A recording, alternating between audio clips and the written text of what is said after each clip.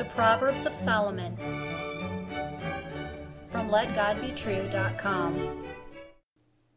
Proverbs chapter 27 and verse 10. Thine own friend and thy father's friend forsake not, neither go into thy brother's house in the day of thy calamity. For better is a neighbor that is near than a brother far off. Hear the words of God and Solomon again. Thine own friend and thy father's friend forsake not, neither go into thy brother's house in the day of thy calamity. For better is a neighbor that is near than a brother far off. Great men have great friends. Here is precious wisdom from God and Solomon. But very few men qualify as great friends. It is very prudent to keep such friends even above a blood brother. A small band of committed and virtuous friends is far better than the natural relationship of family. Blood may be thicker than water, as it is commonly said, but it is not thicker than godly character in Jesus Christ. Solomon wrote in Proverbs 18:24, "There is a friend that sticketh closer than a brother." When trouble comes in your life, and it will come, you want a real friend to stand with you, one that loves at all times and considers your problems to be his own.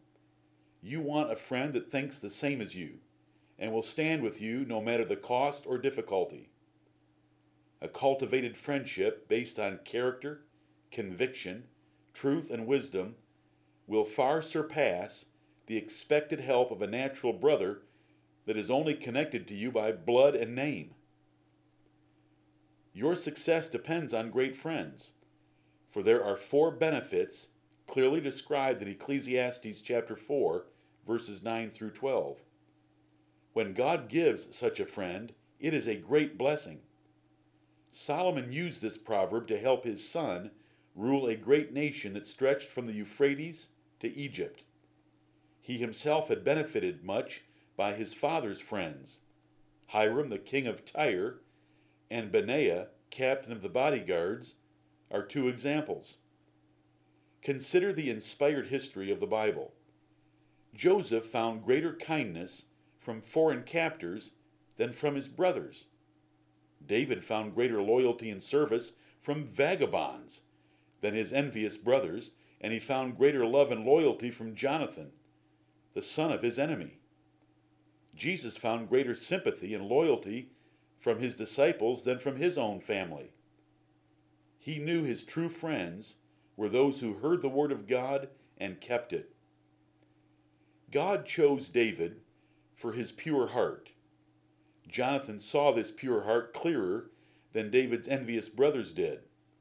Though losing much, Jonathan loved David dearly. Loving virtue above family and career, Jonathan chose David over his own father. Jonathan and David made a vow against the blood ties of Jonathan and included their children in the oath.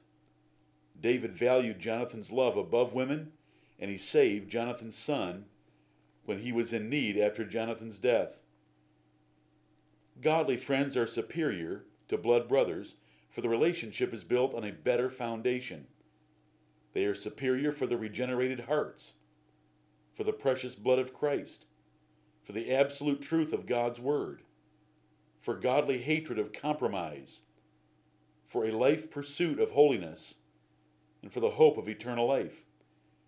These things good Christian friends can have in common. The Bible recognizes these friends as dear as one's own soul, even distinguishing them from a precious and beloved wife.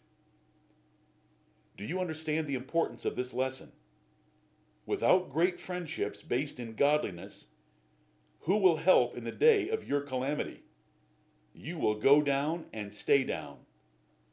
2 are better than 1 for 4 reasons, and you risk your future by not securing good friends. A wise man will secure his life and that of his family by doing whatever is necessary to preserve vital friendships with noble and virtuous men. There is a place for godly networking. Though the objective and methods are infinitely superior to the world's effort and ideas of finding contacts and customers for their own selfish ends. The great God instructed his messengers and ministers to be lovers of good men, as Paul was of Timothy. Most so-called Christians have no clue about great friends because they despise men that are holy. What kinds of friends meet the intent of this proverb? The context, unusual in the book of Proverbs, gives valuable traits of godly friends. Proverbs chapter 27, verses 4 and 5 and verse 9. True friends love at all times, whether you are in good or bad circumstances. They are chosen for their fear of God, love of truth, and personal righteousness. Do you know such men? You cannot cheat on any of these measures, or you will lose the benefit you are seeking. The blood of Jesus Christ creates an immediate bond greater than human blood, when two lovers and followers of Christ meet by the kind providence of God. There is no selfishness, self-protection, fear, doubts, or hidden agenda between such friends. They fully trust each other, and they strengthen each other in God, and they love to unite their zeal in doing great things for God. False friends, who comprise the vast majority of all men in the world, are fair weather friends. They only stand with you while it is easy and profitable. Or they are carnal friends, whose friendship is based on worldly compatibility. Or they are weak friends, whom you must constantly help due to their lack of character. David had no use for false brethren, or the harsh spirits of his nephews.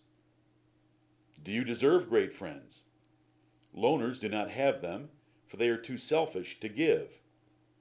Rebels lose out because their unruly spirits are dangerous and offensive. Compromisers will not have any, for they cannot be trusted. The greater zeal a man has for Jesus Christ, the greater he will be loved by such men.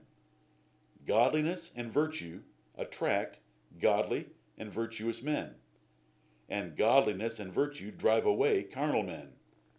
Holy living will bring holy friends. In order to have great friends, you must be friendly. Proverbs 18:24. In order to keep those friends, you must not forsake them. And that is the lesson of the proverb before you.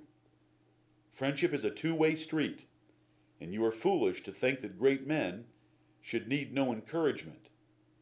It is the providential blessing of God that brings great friends into your life, and most of them should be found in your church if it is a church sold out to Jesus Christ.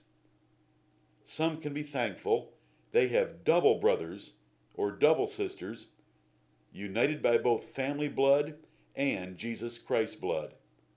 Amen.